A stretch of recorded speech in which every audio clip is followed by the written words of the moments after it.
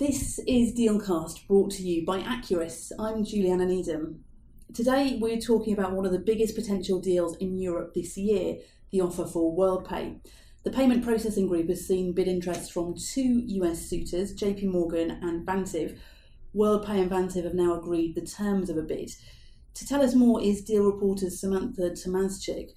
Now, it seemed at one point like we were in for a competitive sale process. Were you surprised to see JP Morgan leave the process so quickly after the terms of the Vantiv offer were published?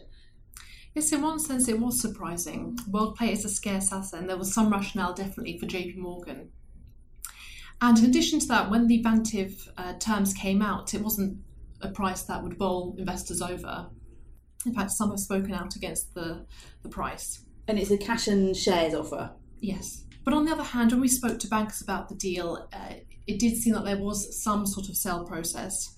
And the reason why there might have been that sale process is because the Vantiv interest has been quite long-term with WorldPay. And that was really coming to a head. So I think what happened is when WorldPay looked to release the statement, JP Morgan hadn't quite put their pens down. But clearly they did once the Vantiv terms were released. However, it's not all over yet because there is potential for a rival offer. We've pointed to Global Payments and First Data, but it seems with both of those there might be issues. For example, with Global Payments, merger control issues have been mentioned. And with First Data, it looks like they're just slightly too highly levered. And we've had some shareholders saying that the offer's too low. That's common, we often hear that from shareholders. But perhaps rather than a rival bid, a higher price could be achieved with a Vantiv bump. Yes, we did speak to a top 15 shareholder who said the bid was too low and that as a result they might not tender. But then we also spoke to some investors who were okay with the price and said it was fair value. So it will be interesting to see what the structure of the deal is and what the shareholder threshold is. And what's the premium? The premium is about 19%. So, some people are saying that premiums for the sector are 30 to 40%. And WorldPay shareholders, it's a cash and share deal. WorldPay shareholders will end up with about 41% of the combined company. Are there any advantages to this structure that aren't that obvious yet? Yes, potentially. It's been suggested to us that in achieving 41%, that's obviously crossing the 40% threshold for WorldPay investors. And that would enable the merged entity to take on a structure. That means they can benefit from tax savings, but at the same time they won't fall foul of tax inversion rules. What's next for the deal? It's under UK takeover rules. When's the next deadline? Yep, there's a deadline coming on the 1st of August 2017. And that's obviously when Vantiv has to either put forward a firm intention to make an offer or withdraw. Okay, so one to watch. Now also joining us is John West, Deal Reporter's Deputy Editor, to talk about ECM in Europe. European IPO activity has been strong in the first half of 2016, but we've had two high-profile US listings flop. Meal kit player Blue Apron and social media group Snap, owner of Snapchat. Is that a canary in the coal mine for activity on this side of the pond after the summer break? The canary's a little woozy, but it hasn't quite fallen off its perch. You're quite right that in Europe there's been an astonishing run of IPOs. Issuance is up more than 40% in the first half of this year versus the first half of 2016. And there's always a concern, I think, when you have a lot of IPOs that the market is very toppy and that multiples are getting too high. And we've seen really big benchmark deals as well, like the fleet management company ALD, which is being sold out of Societe Generale, Allied Irish Banks, the privatisation IPO in Ireland, and of course Delivery Hero, the sort of Just Eat third-party food delivery app service, all did very well. And but as you say, there are these two US IPOs, Blue Apron, the meal kits player, and Snap. But I think although there are concerns about multiples in general, those two deals aren't necessarily the indicators that things are taking a turn for the worse, because there are specific issues about their business models.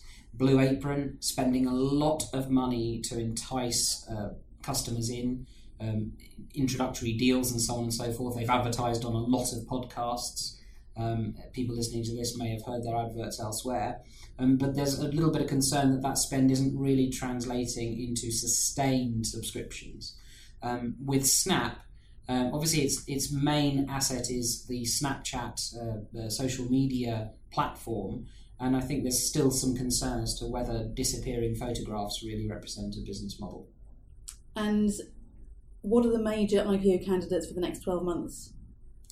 Well, we spoke about Blue Apron just now, and Delivery Hero. Delivery Hero is a Rocket Internet company. Rocket Internet listed in Frankfurt, a internet startup hub group, and it is going to list this HelloFresh business. Now, HelloFresh is also, like Blue Apron, a kits business, sending out recipes and food.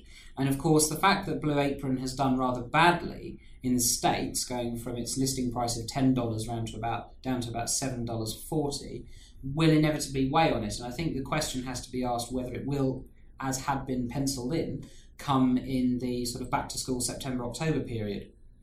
Elsewhere, Deutsche Bank is going to list its Deutsche Asset Management business. The CEO of Deutsche Bank, John Cryan, very keen to put to bed any of the capital problems that have dogged the bank ever since the financial crisis kicked off in 2008. Deutsche Asset Management really is the jewel in the crown of Deutsche Bank, a hugely profitable business, and I think it'll be throwing out dividends and quite popular, therefore, with pension funds. Some of the juicier names in the pipeline you asked about the next 12 months are really scheduled to come in 2018. So you've got it's ones you read about in the press quite a bit, the Italian fashion houses Versace and Valentino, all of these. And after some reports that mandates had landed earlier this year, we will see, of course, whether Emirates Global Aluminium will arrive on the stock exchange. That could raise $3 billion, and it's not quite sure when that will list. And the other potential biggie for next year, Saudi Aramco. Indeed, yes, with a potential $2 trillion, that's right, $2 trillion valuation.